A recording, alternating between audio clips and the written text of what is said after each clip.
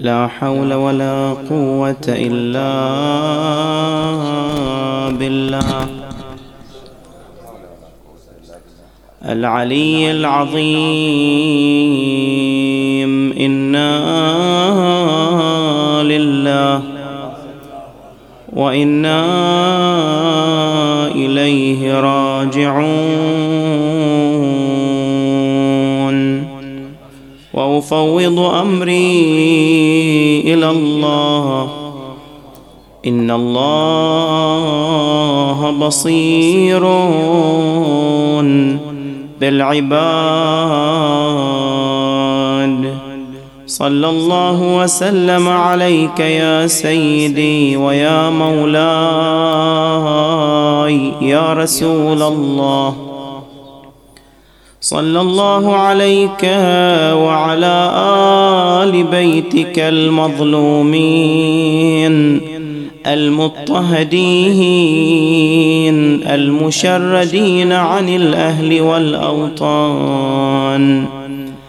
لعن الله الظالمين لكم والغاصبين لإرثكم والمنكرين لفضلكم من الأولين والآخرين إلى قيام يوم الدين. سادتي يا ليتنا كنا معكم فنفوز فوزا عظيما. يا رحمة الله الواسعة ويا باب نجاة الأمة وسراج الظلمة وأبا الأئمة، غريب يا مظلوم كربلاء، عبست وجوه القوم خوف الموت والعباس فيهم ضاحك متبسم، قلب اليمين على الشمال وغاص في الأوساط يختطف النفوس ويحطم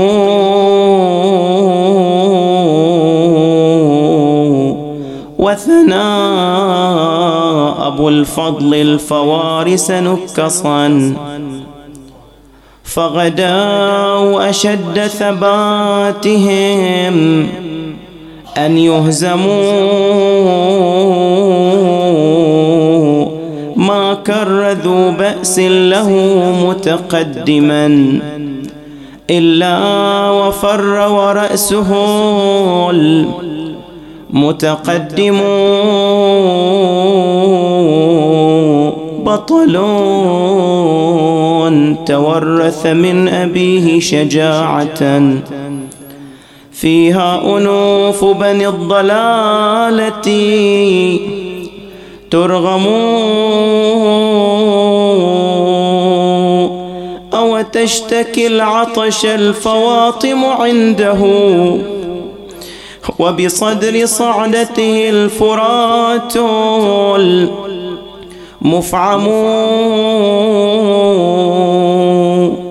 قسما بصارمه الصقيل وإنه قسما بصارمه الصقيل وإنني في غير صاعقة السماء لا أقسم،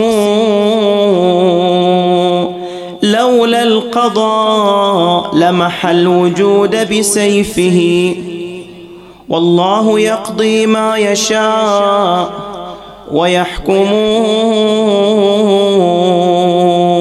حسمت يديه المرهفات وإنه من حدهن لأحسم،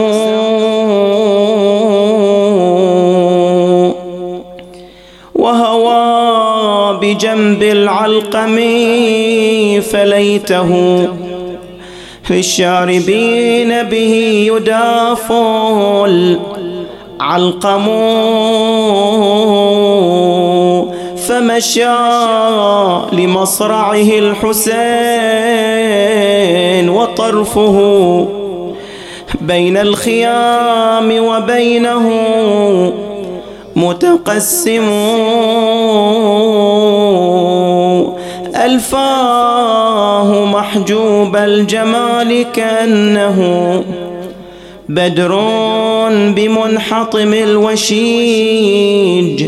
ملثم فأكب منحنيا عليه ودمعه صبغ الوسبسيط كأنما هو عندم طفح جوادا وقف يمه ودمه يسيل نادي ابو فاضل علينا حاطت الخيل ياهو اليباري هالحرام لو هود الليل وانا بعد ساعة على التربان لازم لكن يا خويا وين بتارك طرحته قال له يا خويا انقطعتي جفوفي وتركته لو سلم جفي كان هالبرق نشرته ورديت للخيمة وجود الماء سالم قال له يا خويا ابو الفضل في وين الجفوف قال له يا خويا تقطعت ما بين الصفوف دمي على عيني جماد يا حسين ما شوف نشف دمومي يا بقية آل هاشم نادى يا خويا لاغسلي بدمعي دمومك تمنيت كان لها الحرام الله يديمك لكن يا خويا بهالأرض يومي ويومك وتضيع من بعدي وبعدك هالفواطم تخوصر على عضيدي ودعوا صعدا فاس خوصر على عضيدي ودعوا صعدا فاس يا جمرة الكون الذي ما قط تندى ظهري تراه انكسر من فقدك يا عباس طاح العلم وتفللت من العزايم وعباسا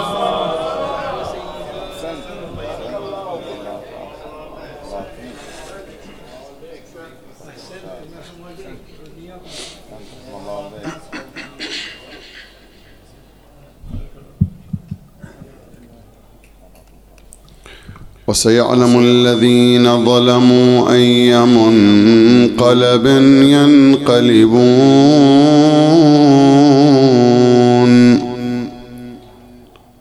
والعاقبة للمتقين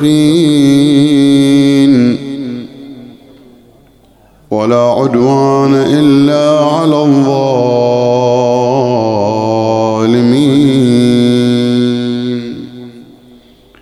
قال الحق المبين في كتابه الكريم بسم الله الرحمن الرحيم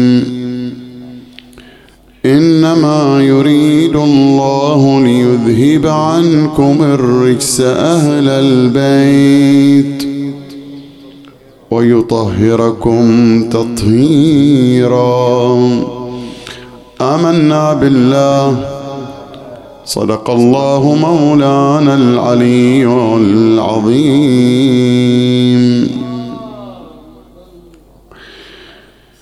صلوا على محمد وآله محمد.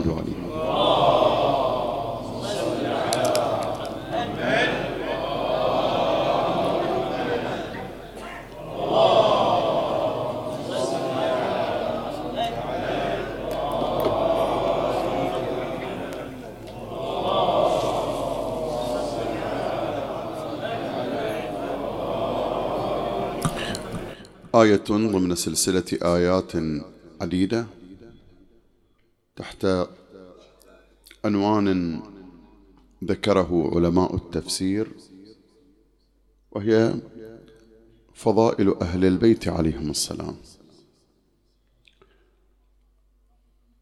والبحث يقع تحت عنوان مختصر، وهي وقفات مهمة حول فضائل أهل البيت. يقع البحث في 4 محاور. المحور الأول: ما هي دوافع هذا البحث؟ سأكون صريحا وشفافا في دافعي لهذا البحث، لأن قضية فضائل أهل البيت عليهم السلام أصبحت بين إفراط وتفريط. كيف؟ فهناك من بات يشكك في بعض أو كل فضائل أهل البيت عليهم السلام، وإن كانت ثابتة أو متواترة أو قد وردت من كلا الفريقين. هذا الإفراط. مناشو التشكيك لسنا الآن في صدد ذكرها. التفريط هو منع أي مناقشة أو استفهام أو سؤال أو استيضاح يرتبط بفضائل أهل البيت، بحيث تنقلب الأمور إلى أمور سلبية قد لا تعالج في المستقبل. أوضح. يجي هذا الولد استمع إلى خطيب أو قرأ في كتاب أو شاهد مقطعا، فيأتي لأبيه يقول له: بابا، أنا البارحة استمعت لخطيب بمناسبة عيد الغدير، يقول أن النبي نصب الإمام علي، وأنه خطب في المسلمين وكان تعدادهم 120,000. بابا، النبي كان عنده ميكروفون؟ يقول له: لا. شلون استطاع أن يوصل صوته إلى 120,000؟ إعجاز أو شنو يعني؟ يقول له: لا تناقش، هذه فضائل أهل البيت بتعبير آبائنا وأجدادنا، لعن الله الشاك. هذا مو جاي ينكر ولا جاي يشك، هذا عنده شنو؟ عنده حلقة مفقودة مو فاهمنا. يعني يقول فعلا شلون النبي استطاع أن يوصل صوته إلى 120,000؟ اليوم الماتم إذا يخترب الميكروفون ما يقدر الخطيب يوصل إلى آخر من في المأتم، ولعل من في نصف المأتم قد لا يفهم الحديث، هذا 120,000 وبر وفضاء، كيف تمكن؟ هذا يريد أن يرفع تساؤلات في داخل عقله وفكره.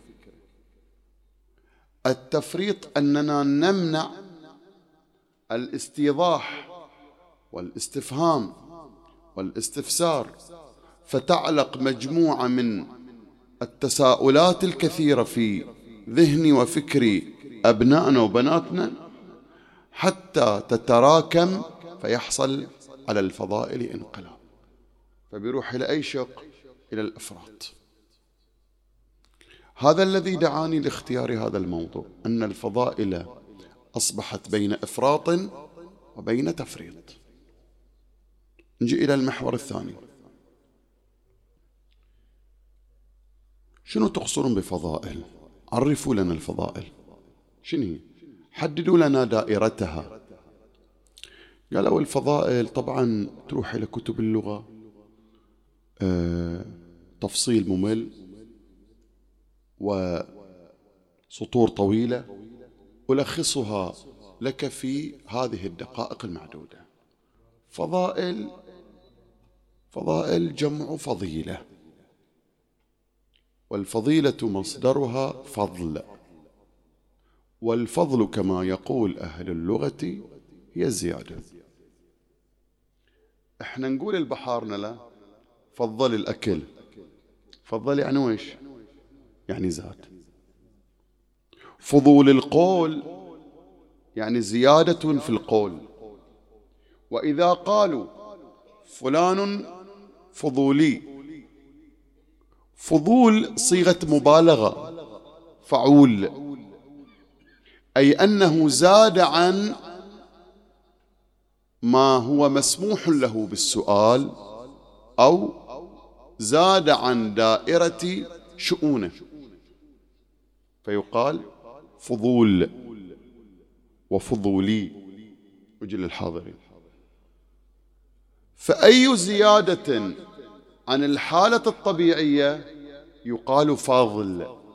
ايش علاقتها بالفضائل؟ فالإنسان ليس بمعصوم، إذا ما حصل على العصمة اكتسب العصمة، فإن هذا أمر زائد عن الحالة الطبيعية، فعبر عن العصمة أنها فضل وفضيلة. الإنسان الطبيعي لا يمكن له أن يخرق ناموس الطبيعة وقانونها، ما يقدر يخرق قانون الطبيعة.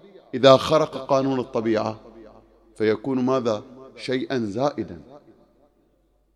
يقولون أهل اللغة الفضل هو كل زيادة في المدح وفي الذم، في الممدوح والمذموم، لكن هجر استعمال الفضل في المذموم وانحصرت بعد ذلك في الممدوح، فأصبح كل أمر في جنبته الممدوحة أصبح فضيلة.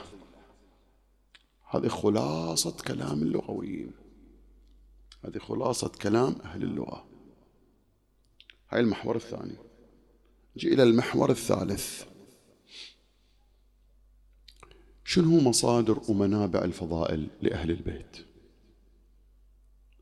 ألخصها لك في 3 منابع. المنبع الأول آيات القرآن الكريم. القرآن الكريم هذا أول منبع، آيات عديدة يروي المحدثون ويذكر علماء القرآن الكريم رواية عن رسول الله صلى الله عليه وآله أن القرآن 4 أرباع أو 4 أرباع، ربع في فضائل أهل البيت.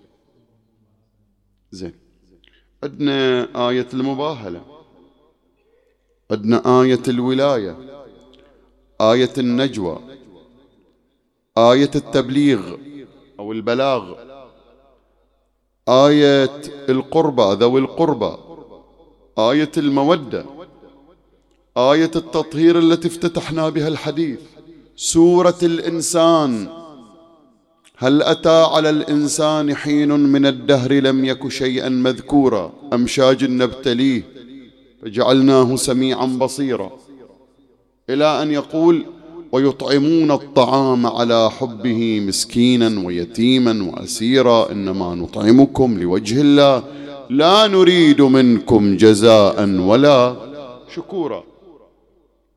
زين، هذه كلها آيات وسور زين وردت ونزلت وتعلقت في شأن فضائل أهل البيت عليهم السلام. هاي المصدر الأول. نجي إلى المصدر الثاني، الروايات، يعني اللي عبروا عنها المصادر الحديثية. هذه على نحوين، على صنفين. الصنف الأول ما روي عن النبي صلى الله عليه وآله وسلم خاصة، راح أنا أبين ليش فصلوا وصنفوا أهل الاختصاص مصدر الروايات إلى صنفين. الصنف الثاني روايات أهل البيت عليهم السلام. غرضهم في التفريق عدة أمور، أشير إلى غرضين. الغرض الأول أن روايات النبي صلى الله عليه وآله في شأن أهل البيت روايات رويت من كلا الفريقين، رويت من كلا الفريقين. لعلي ذكرت إليك أفضل كتاب شفته فعلا في هذا الباب، كتاب الفيروز آبادي. هذا من أروع ما صنف في هاي الباب. فيروز آبادي سوى إجا إلى الصحاح الستة، وطبعا في زمانه كانت الطبعات حجرية، فاستقصى كل الصحاح وأخذ منها كل الأحاديث والروايات، أخذ منها كل الأحاديث والروايات المتعلقة بفضائل أهل البيت وجمعها، والمهم أنه رقمها كما هي في الصحاح، سطورها وبرقم الحديث وبالفقرة وبرقم الطبعة وما يوافق الطبعة من طبعات أخرى، وسوى كتاب ضخم اسمه فضائل الخمسة من الصحاح الستة. طبعا هاي الكتاب اليوم يعتبر وثيقة، لأن الصحاح عمدت إليها الأيدي، وكثير حذف الكثير من هاي الصحاح راحت. هذا جمع كل المناقب والفضائل، وبين حتى الذي على شرط الشيخين، حتى على شرط البخاري ومسلم، قال هذا صحيح على وفق قواعدهم الرجالية والحديثية. زين، هذا منشأ أنهم فرقوا بين روايات النبي وبين روايات أهل البيت. منشأ ثاني اعتبار قول النبي صلى الله عليه وآله عند باقي المذاهب احنا كلهم أهل عصمة، لكن لما نجي إلى الآخر تقول قال الإمام الصادق عليه السلام، يقول الإمام الصادق عالم من علماء المسلمين، مو معصوم، أنا مو حجة علي.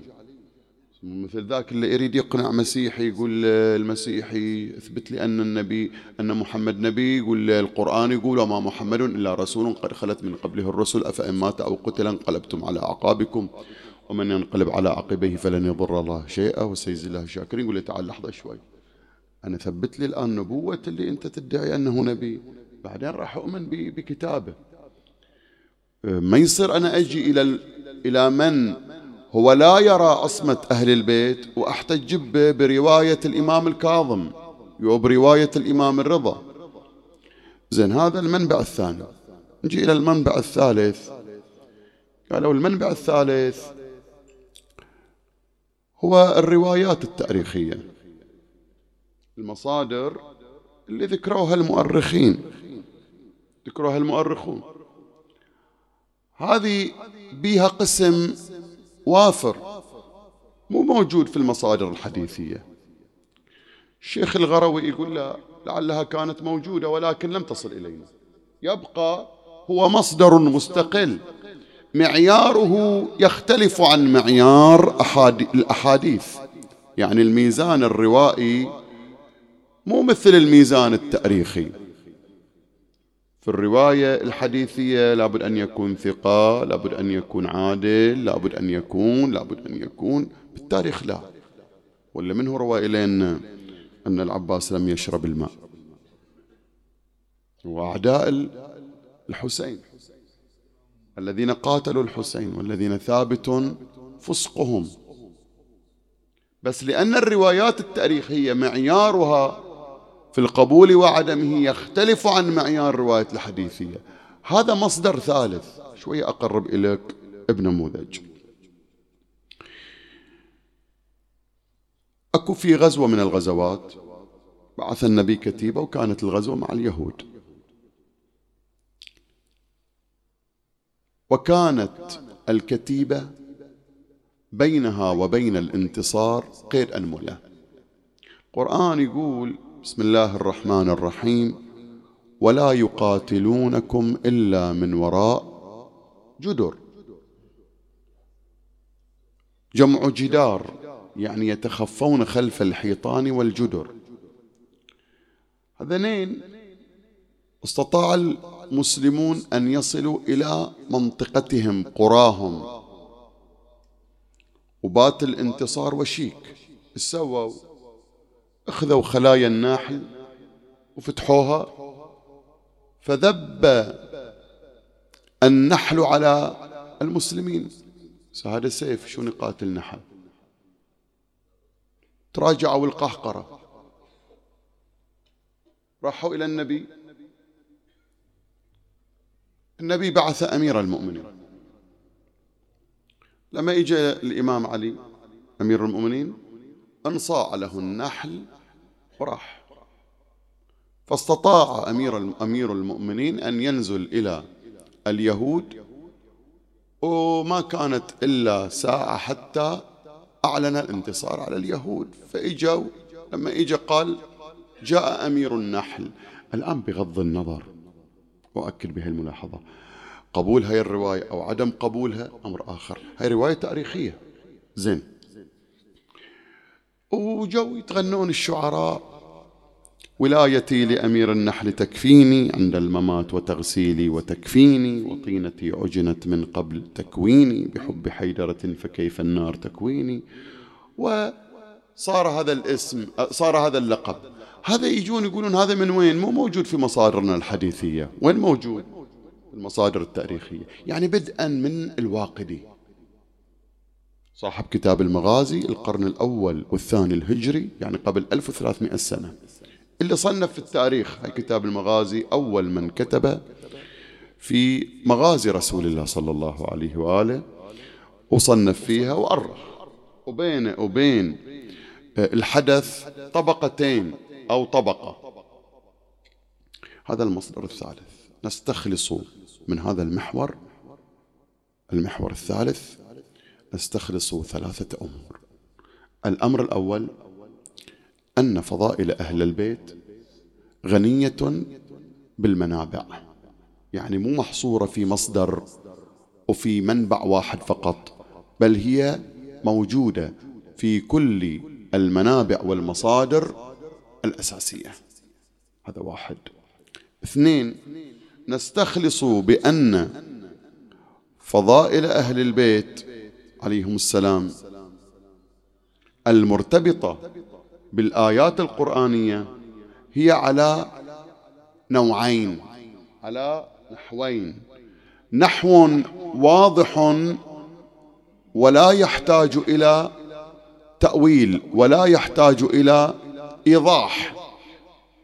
عندنا نوع ثاني لا، عندنا نوع لا بد من الرجوع إلى الروايات في تبيان هذه الآية التي نزلت في فضل وفي شأن أهل البيت. هاي اثنين. ثلاثة، أن فضائل أهل البيت عليهم السلام أحد مناشئ كثرتها هو تعدد المصادر. انتهينا من المحور الثالث. أنا غرضي المحور الرابع هو أهم شيء، ولعلي أعتبر كل ما ذكر هو مقدمة إلى المحور الرابع، والهو الزبدة والأساس. ليش في تشكيك؟ سؤال. أكو في تشكيك لو ما في؟ لماذا؟ خلينا نبحث ما هي مناشئ حصول الشك، مناشئ حصول عدم التسليم لروايات تاريخية كانت أم روائية، أو إلى فهم الآيات المتعلقة بفضائل أهل البيت. شنو أسبابها؟ الأسباب كثيرة، الأسباب كثيرة. أشير إلى أبرز هذه الأسباب. السبب الأول هو الدس والتدليس.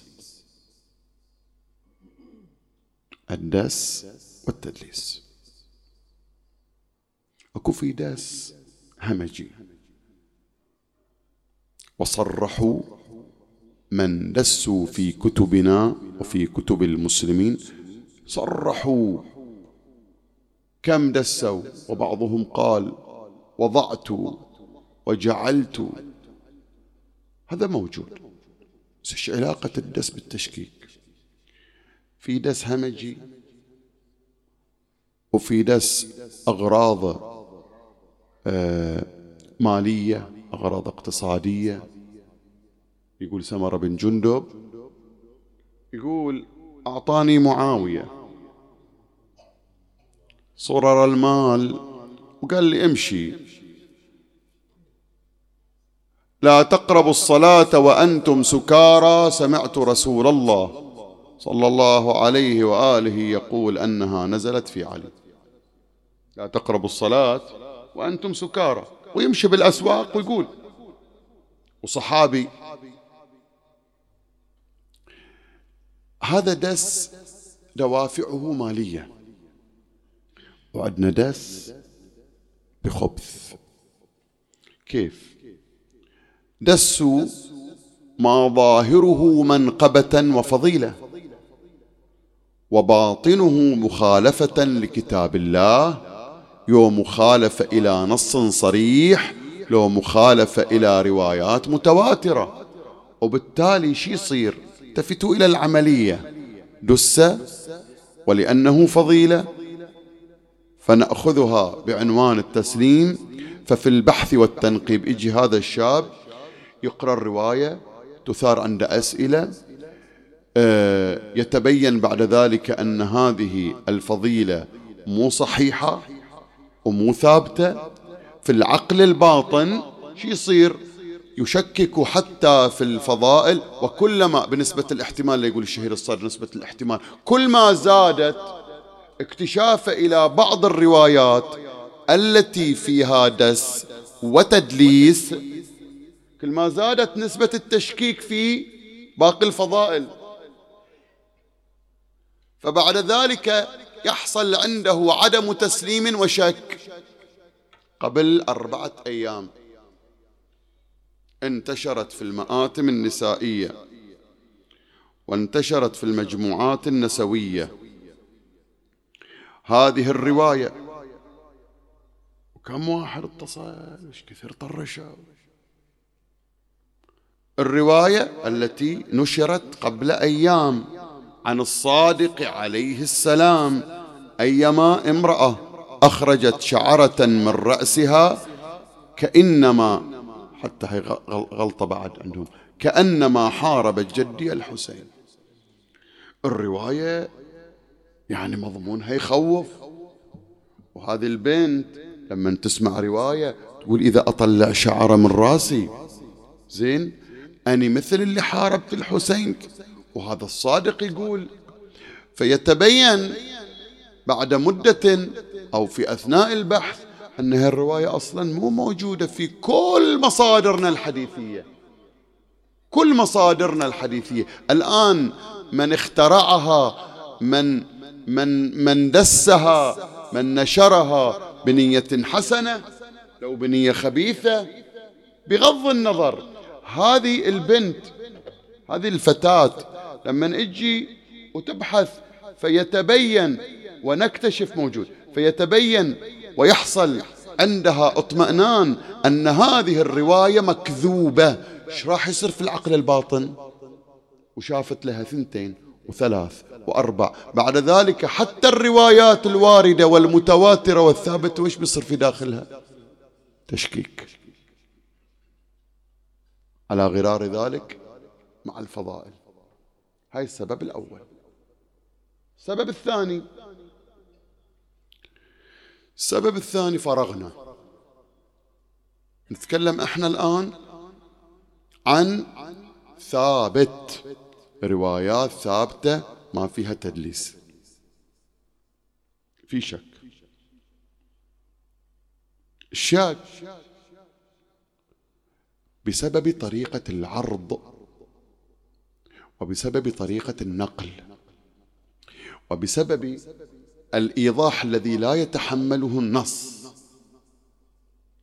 النص بما هو في خير وبركة، لكن آتي فأنقل الفضيلة بطريقة وصفي وبطريقة عرضي، وأضيف إليها مني من تلقاء نفسي، زين، فيحصل استفهام ويحصل استيحاش مو من النص.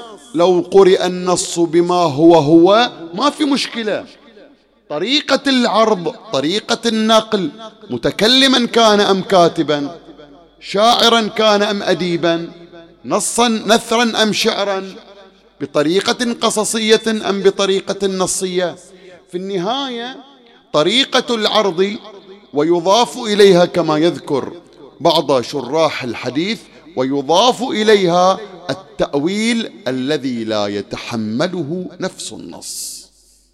فبعدين وش بيصير؟ بيصير تشكيك في نفس الفضيلة، مو في العرض، مو في النص. تقريب أعطيك نموذج موجود. كأني بأوصالي تقطعها عسلان، عسلان يعني الذئاب، كأني بأوصالي تقطعها عسلان الفلوات بين النواويس وكربلاء. لعلي ذكرت لكم مرة المقصود بالنواويس شنو يعني. نواويس كلمة يونانية معربة إلى من اليونانية نيفافوس. هذه الكلمة تعني الصاجة اللي يخلونها على القبر، زين. هي إشارة إلى منطقة موجودة تبعد عن كربلاء مسافة قصيرة، حدود الفرسخ إلى فرسخين. هذه المسافة، عفوا، هذه المنطقة دفن فيها الحر، اليوم يقصدونها الناس، هجر اسم النوافيس إليها. يجي من يوضح ويوصف هذا النص، يقول أن الإمام الحسين ماذا تعني بين النواويس وكربلاء؟ يعني الإمام الحسين لما طحنته ولما جعلت 10 خيول بحوافرها على الجسد، فتناثرت ووصلت بعض قطع جسد الإمام الحسين وأعضائه إلى منطقة النواويس، فيقول بين النواويس وكربلاء. من وين هاي النص يتحمل؟ ما يتحمل هالنص. يعني وصلت القطع إلى منطقة الحر، رايحين كربلاء والحر شايفين هالمسافة. سلا شراح اللي علقوا قالوا لا، الجيش 30,000، جيش مو قليل يعني. الجيش كان ممتد أطراف من هنا إلى دار جليب تقريبا. الخيول تتكلم أنت عن 30,000، في النص الصريح 30,000، يزدلف إليك 30,000. المعسكرات بعيدة. يجي واحد ثاني من شراح النصوص يقول تحديد جغرافي إلى هاي المنطقة، هاي المنطقة راح يصير فيها قتل الإمام الحسين. فلما يأتي هذا التأويل الذي لا يتحمله نفس النص، يصير بعده مو في نفس التأويل أو في نفس الإيضاح، يصير حتى على الرواية فيها. هذا السبب الثاني. السبب الثالث والأخير، وأعذرني لأن اليوم سابع ما نريد نهضم المصيبة. السبب الثالث هو إذاعة السر. يعني شنو إذاعة السر؟ عندنا روايات، هذه الروايات يعبر عنها بأسرار آل محمد. هاي الروايات يا مؤمن وردت فيها نصوص هي حرمة إذاعة أسرارهم، ولعن موجود، لعن لمن يذيع أسرارهم. فقهاءنا بالإجماع يذكرون حرمة إذاعة السر. التفتوا إلى هذا النص. التنقيح الجزء الخامس صفحة 277، موسوعة السيد الخوي قدس الله نفسه. وأما إذاعة أسرارهم وكشف الستر عن خصوصياتهم ومزايا شيعتهم عند العامة أو غيرهم فهي محرمة في نفسها، فإن الكشف عن أسرار الأئمة للمخالفين أو غيرهم مرغوب عنه، بل أمر مبغوض، وقد نهي عنه في عدة روايات. وبعدين يسوق الروايات التي نهت عن إذاعة السر. خلونا نشوف كيف نربط بين إذاعة السر وتشكيك شبابنا أو تشكيك بعض شبابنا أجل الحاضرين في فضائل أهل البيت. واحد، قسم من هذه الأسرار مناقب وفضائل أهل البيت. اثنين،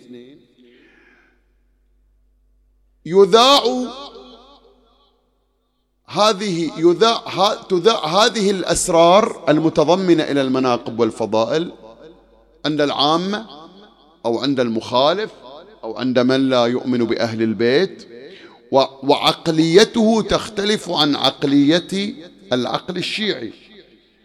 اللي يصير يا مؤمن أنهم يتخذونها موردا للاستهزاء والسخرية، ويثيرون عليها الشبهات والإشكالات. يتلقى الشاب الشيعي هذا الاستهزاء، هذه السخرية، هذه التساؤلات، الشبهات، قد لا يجد الإجابة عليها، تتراكم مع كثرتها، تتراكم ومع حالات متكررة، فيتزلزل في داخله ويحصل عنده أيضا شك في هذه الروايات. لاحظوا، علمونا قالوا لا تذيعون أسرارنا، بل أن بعض الأسرار، وهذا سبب أنا أعرض عن ذكر لضيق الوقت، بل أن بعض الروايات مو الكل يتحملها، مو الكل يستوعبها. ليش؟ لأن كثير من الأمور تحتاج إلى مقدمات. فقدان هذه المقدمة يورث السؤال والشك والاعتراض. باب التقريب يجي إلى هاي الرواية، النبي، طبعا هي رواية ثابتة، النبي صلى الله عليه وآله يعمد إلى يد أحدهم، كان لابس خاتم ذهب، فيأخذه من إصبعه ويرميه. خاتم ذهب.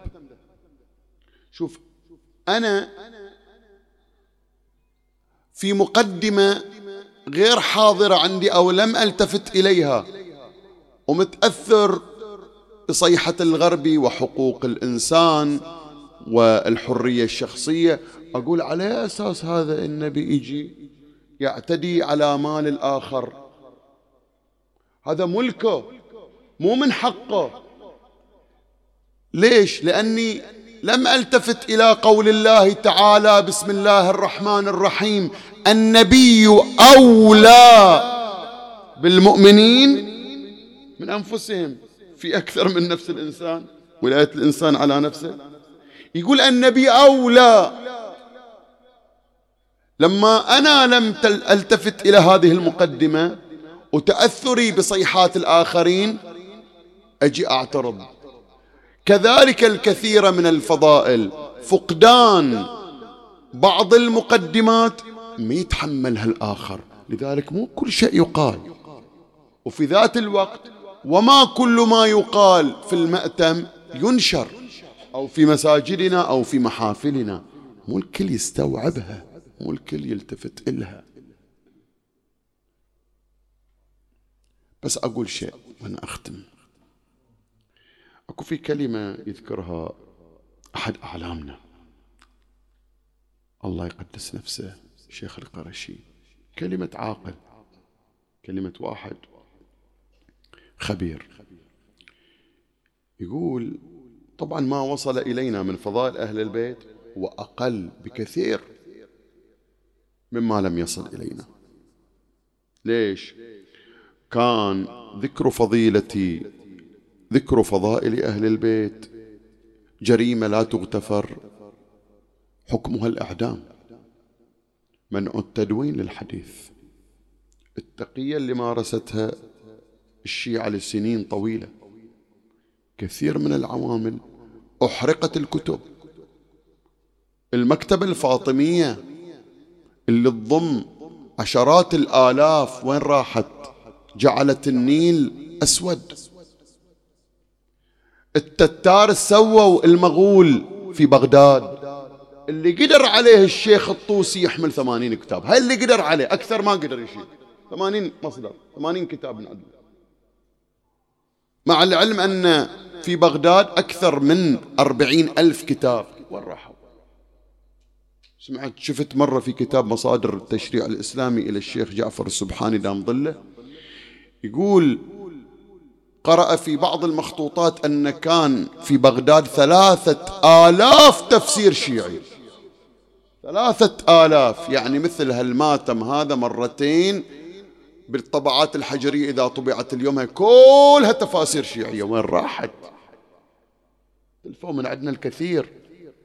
فاللي وصل إلنا هو قليل، اللي وصل إلينا قليل.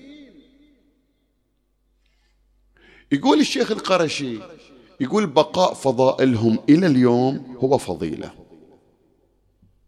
ويا كل الحرب اللي صارت. يقول كرامة أن بقت فضائل أهل البيت إلى اليوم، هذه فضيلة. مثل ايش كثر حورب الحسين، ايش كثر حاربوا، 1400 سنة حورب الحسين، كم مرة هدموا قبره، ايش كثر قتلوا من زواره، كم مرة هجموا كربلاء السلفيين، كم مرة قتل المعزون في مواكبهم، كم مرة فجرت مواكب عزاء، كم مرة هجموا في الشام أيام الشهيد الأول والشهيد الثاني. كانوا يضطرون يحطون موائر طعام مال فرح عشان يقرون مصيبة الحسين، ويخلون واحد يراقب من بعيد.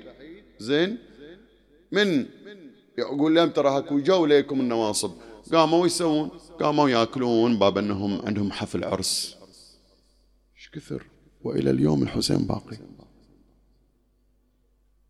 يقول هذا حسين المجيد، شفتوا كلكم شافه، حسين المجيد على الدبابات ويا العسكر والجيش والدبابات، مشاهد في باب القبلة، مشاهد حرم الحسين. يقول له أنت حسين وأنا حسين، وبشوف شو تسوي. ورفع يده وأشر، انطلقت هاي الطائرات والصواريخ على قبة الحسين. سنة واحدة صدام زوج، لأنهم الزوج بنت صدام، سنة واحدة صدام يعذبه، بعد سنة وراح وبقى الحسين. وفي كل سنة يغيرون هالراية تخفق. بقاء كراماتهم وفضائلهم لأنها لا زالت موجودة، لا زالت الكرامات موجودة، بعيد عن الأحلام والمنامات، موجودة. لو كل واحد نذر على أم البنين وأبو فاضل وخيبتهم ومرة ومرتين وثلاث وأربع، ما بصير لهم بعد ذكر وجود، ما خيبوا. أنا أذكر حادثة يذكرها هذا الرادود المعروف مهدي رسولي، من كبار الرواديد في إيران. أكو في كرامات إذا تسمعها ينشرح قلبك، عقلك ما يتشوش. يقول عقب ما خلصنا 40 يوم 21 صفر،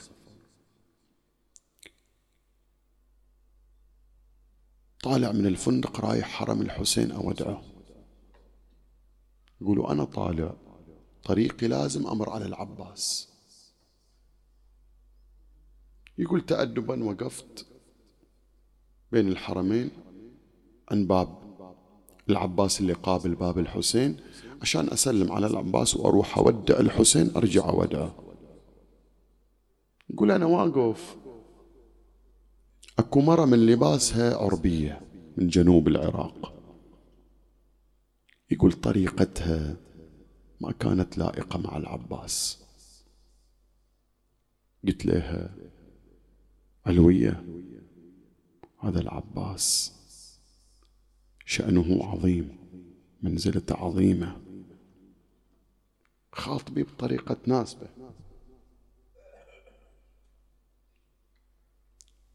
يقول طالعتني حمقانة، قالت مو شغلك.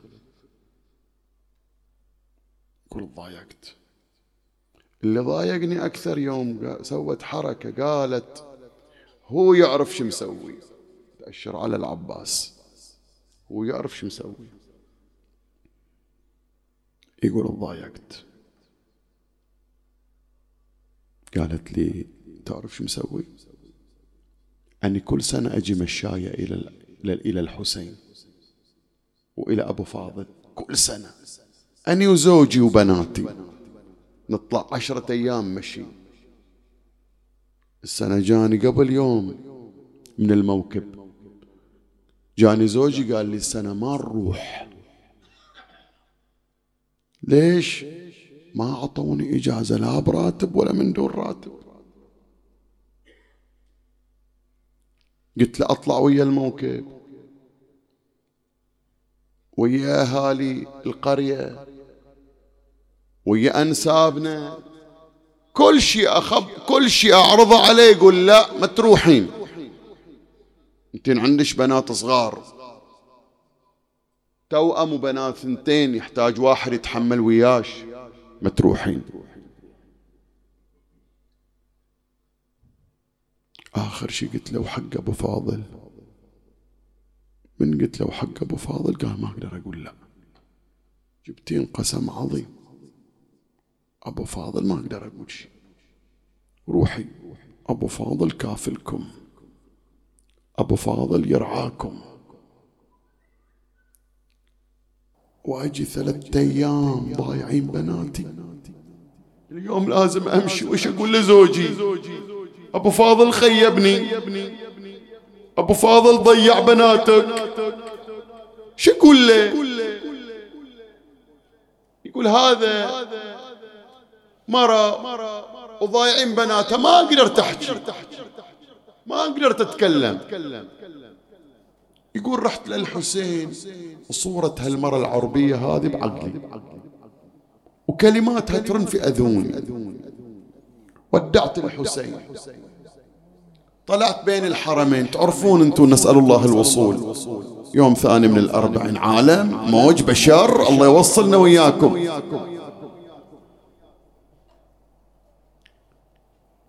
يقولوا أنا أمشي لمحت عيوني مرة عربية، قلت هاي كأنها هاي المرة. اقتربت، كل ما اقتربت تأكدت هاي المرة. ومجورين عبايتها بنات صغار 2 وكل واحدة تقول يمه يمه. قلت هذه المرة. اقتربت وصلت، لمحت وجهها اللي هي فعلا هي نفسها المرة. ابتسمت، قلت لها علوية، ما قلت ليش أبو فاضل منزلة عظيمة. يقول ردت علي بصاعقة، قالت أبو فاضل أرجل من اللي أنت تعرفه. عجيب. قالت أبو فاضل خد بناتي 3 أيام خرسان، جحملي يحجون ينطقون.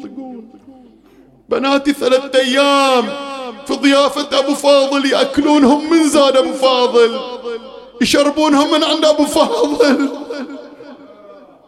غتمان كل ما أرادوا يعرفون انتون من وين خرسان، تقول اليوم نطقوا بناتي أنا فلانة، هذه فلانة أمنا فلانة، احنا من أهل البصرة. أبو فاضل رجعهم لي يحجون. يخيل قمر بني هاشم. تعرف ايش معنى قمر بني هاشم؟ قمر بني هاشم يا مؤمن، يقولون العلماء أهل الأنساب عرف بنو هاشم بالجمال، فإذا قالوا العباس قمر بني هاشم أي جمال أنت يا أبا الفاضل. وأول مولود وتفتخر به وبالقماط وبجنبها زينب في حجرتها وينتظرون دخول علي. دخل علي، اعتدلت أم البنين، جلس علي. سيدتي زينب معذرة، خذي أخيك العباس إلى أبيه أمير المؤمنين، خليه آداب السنن والولادة. تريد تبكي؟ أقول لك هالسطر. زينب حملت العباس في قماطه إلى أبيه. شوف يا مؤمن، زينب شافت أبو فاضل في القماط وشافته على المشرع، شافت كل أبو فاضل، شافته في قماطه، شافته وهو يحبي وهو يرضى وهو يمشي، شافته صغير، شافته غلام، شافته يافع، وشافته على المشرع من دون راس ومن دون جفه. ودت العباس إلى أمير المؤمنين، أذن في اليمين أقام في اليسار، ما يبتسم علي. أم البنين عيونها في أمير المؤمنين، فتح القماط، رفع الكفة اليمنى، قام يلوح بها أبو حسين، رفع الكف اليسرى، عينه مثقلة بالدموع، لاح بها أرجعها لما صار يدير بسبابته إلى عين ابنه اليمنى. ما تحمل أمير المؤمنين، لكن متى أجهش بالبكى يوم مسح على هامة ولد أبو فاضل. صرخت أم البنين في ولدي عيب، في ولدي ناقص. قال لا يا أم البنين، فلقت قمر، فعلك عجيب. الأب إذا جابوا له مولود يستانس يفرح يضحك، هذا اللي يقول له انكشف لي الغطاء وما ازددت يقينا. عذريني. لما رفع الكف اليمنى، أتقطع هذه الكف بسيف بتار؟ يرفع الكف اليسرى يا مؤمن، يقولون الفارس إذا قطعت يمينه يتلقى الأرض بشماله، كيف يصنع من قطعت يمينه ويساره؟ شلون يتلقى الأرض؟ أينبت سهم مثلث ذو 3 شعب في هذه العين الجميلة الواسعة؟ يمسح على راسه ويعرف هالراس راح يفضخ بعمود من حديد. التفتوا يا مؤمنين، قرأت في بعض كتب الأعلام تصف معنى العمود من حديد، أي هي كرة حديدية معها حلقات في عمود حديدي، أي أن العباس فضخ رأسه بحديد. صرخت أم البنين واثك لا ليتني لم ألد هذا المولود. قال لها يا أم البنين فداء لأخيه الحسين، إذا عندك حاجة عندك طلب اضمرها بقلبك الآن بهالكلمة العظيمة. فقالت أم البنين إن كان فداء لسيدي الحسين فولدي وروحي ونفسي ومالي فداء لمولاي الحسين. جاوبوني بسألكم، ثبتت على هالكلمة لا ما ثبتت؟ سألت عن أولادها لو عن الحسين؟ أريد أسألكم مؤمنين، الحسين عزيز عن أم البنين، العباس عزيز عند الزهراء، عزيز لو مو عزيز؟ يوم القيامة ترفع 3 شكاوى الزهراء قبل ضلعها المكسور، قبل المحسن. ايش ترفع أول شي يا مؤمن؟ ترفعين كفا من أروع الكفوف نصرت حسينا في عرصة الطفوف. والحسين أبو فاضل عزيز عند الحسين لو مو عزيز؟ عزيز لو مو عزيز؟ كل ما يريد ينزل إلى المعركة يقول له يا مؤمن أنت كبش كتيبتي إن أنت ذهبت تفلل جمعي. عجل شو اللي خلى أبو فاضل ينزل؟ جاءت الرباب إلى زينب تقول سيدتي زينب خذوا طفلكم يموت عندكم عطشا. أني ما أتحمل أشوف ولدي يموت بحضني. قالت لها رباب إن كان من يسقي هذا الطفل الرضيع هو الموعود من أمير المؤمنين ساقي عطاشا كربلاء. أبو فاضل سكينة بلا عم خذي أخيك الرضيع إلى حضن عمه العباس. لا تحجين ولا تطلبين، هو يعرف هذا كريم والكريم ما يطلبون من عنده. أخذت أخوها إلى حضن عمه، فتح القمار وإذا بالطفل الرضيع مزرق وجهه غائرة عينه طاوي بطنه ذابلة شفتاه. يتحمل بفاضل؟ بني سكينة خذي أخيك عبد الله لقد قطعتيني يا قلبي. راحل الحسين. عاد هذه أبيات ما أقدر أقرأها إلا إذا أنت وياي.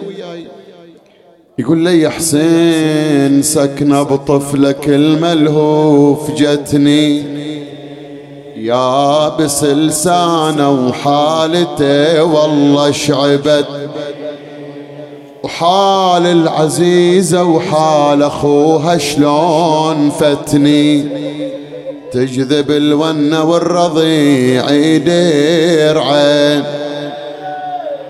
وقفة قبالي يا أخويا ووقفة حداي ترتعش وتقلي يا عم تفتت حشاي مدة 3 أيام والله ما ضقت واحنا يا أخويا الموت لازم واردينا. قال له يا قطب الحرب يا شايل حملنا خلى يا أخويا من العطش يهلك طفلنا. الله يعين الجيش لا تشتت بعدك يا أخويا تميل عدوانك علينا. قال له إن كان فلا بد فانزل لهؤلاء القوم واطلب شيئا من الماء. عاد اليوم سابع، سامحوني إذا أخذت من عندكم 5 دقائق. شي يقول ملا عطية ما أقراها وأنا فوق المنبر. شجاعة أبو فاضل أبيات يوم سابع. قال حدر قمر هاشم على جيش العدا وصال رمح المنية وصارمه بتار لا مثل الزلازل من حدور تسمع رعي بختر مكيف ملاقى الموت عي وياي حتم القضب سيفه وعزرائيل بيه ضيق مناسمها والعساكر شافت هو شعت جبينه وصارمه تذهب بالابصار ومن صرخته ذاك الجماع مثل الرحادار وفاضت اطفاف الغاضرية وصاحت النار بس امتلت غمدل بتارك يا سردان وحسين لازم مركزه وتهمل دموعه شوف نسف جيش العدا وشتت جموع وطلعت مريبة تنتظر زينب رجوع تقول الكفيل بطعسه يعود خيال قالها يا زينب للنهار حول بجوده واخلى ملازمها عسى تسلم زنو ردي الخيمة وطلبي من الله يعود سور اشتراه لليتامى كلهم ضلال كشفهم عن بكرة يبيم نزل إلى المشرعة ملأ القربان وهو ضامن يتلظى عطشا قد كظ قلبه العطش 3 أيام مضايق قطرة ماء غرف غرفة قربها لفمه نادى يا نفس من بعد الحسين وبعده لا كنت وياي هذا حسين وارد وتشربين باردا هيهات ما هذا فعال ولا فعال صادق اليقين يقول شلون اذوق الماي حاشا واخوتي قضوا كلهم عطاشا شلون اذوق الماي واخوي حسين عطشان وسكنه والحرم واطفال رضعان وظن قلب العليل التهاب سوى بالنصر قال دب الماء من شفه وتحاب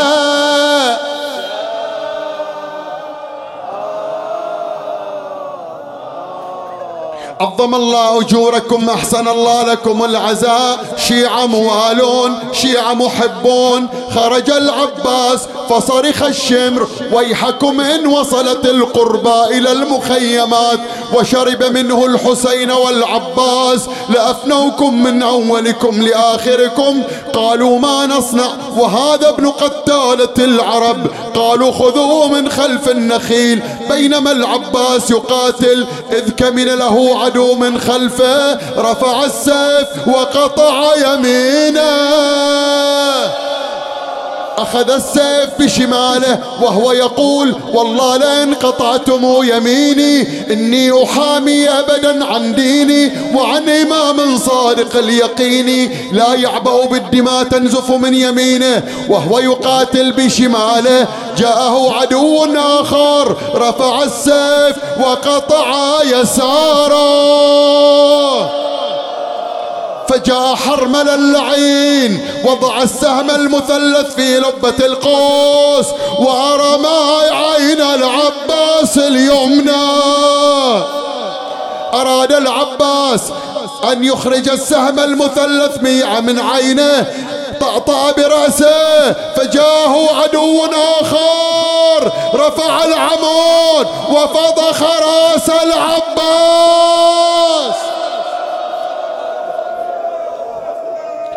الآن بخليك توقف يا مؤمن، الآن اصبر شوية يا مؤمن، خليك توقف الآن. اهني الصرخة يا مؤمن.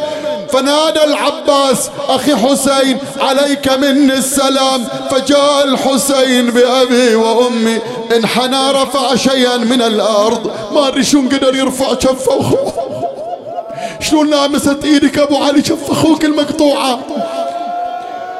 يقول بعض الرواة لما ضرب العباس والسهم في عينه والسهام قد نبتت في صدره، ولما وقعوا على الأرض خرج السهم من مخه وتكسرت السهام في صدره. لما أقبل الحسين، الآن أريدك توقف وياي، لما أقبل الحسين وراء العباس مبضع مقطع وضع يده على خاصرته ونادى مع الحسين وانت واقف الآن انكسر ظهره، الآن قلت، الآن شمت به. أريد منك دقيقتين، تفضل اقعد دقيقتين. وحق الزهرة ما أقدر ما أقرأ أبيات أم البني. أم البني ما زارت ولادها ترى، تخط بصبحها تخط 4 خطوط على الأرض وتقعد تزور أولادها. يقولون يا ابني باللواء شقيت الصفوف ودارت عليك الحرب يا ابن بزان، وسيوف وقعت يم المشرعة مقطوع، الجفوف مفضوخ راسك والدماء بخدودك يسي. قولون طبيت النهر وطلعت عطشان، مفطور قلبك وبالظما يلتهب نيران، ما صار مثلك يا ضياء عيني بالاخوان، والله لقضي بالبكاء نهاري مع الليل. عندي بيت في عقيدة والله ما خيبني هالبيت مرة، اضمر الحاجة بقلبك، بيت قطع قلب الزهرة. قولون يا ابني راسك يوم حطه بحجر حسين، للقاع رديته يا عقلي ويا ضيا العين، يا ليت مثلك يا الولد ينذبح 70 ولا عدو الصدر ابن البتولة جسمه الخيل. قبل لا توقف اللي يريد ينزل دمعة، والله يعودكم السنة الجاية ومساعدة. أرد أقرأ بيت واحد الآباء والأجداد حافظينه، وإلى هاي البيت وقع في نفوسنا، لازم أقرأ. ليش ما رويت قلبك يوم طبيت الشريعة، قال تدري يا عضيدي بالوفا شيمة وطبيعة، شلون عباسي تروى وينسبوا سكنه. وقفوا عظموا للأجر أبو علي. صلى الله عليك يا أبا، صلى الله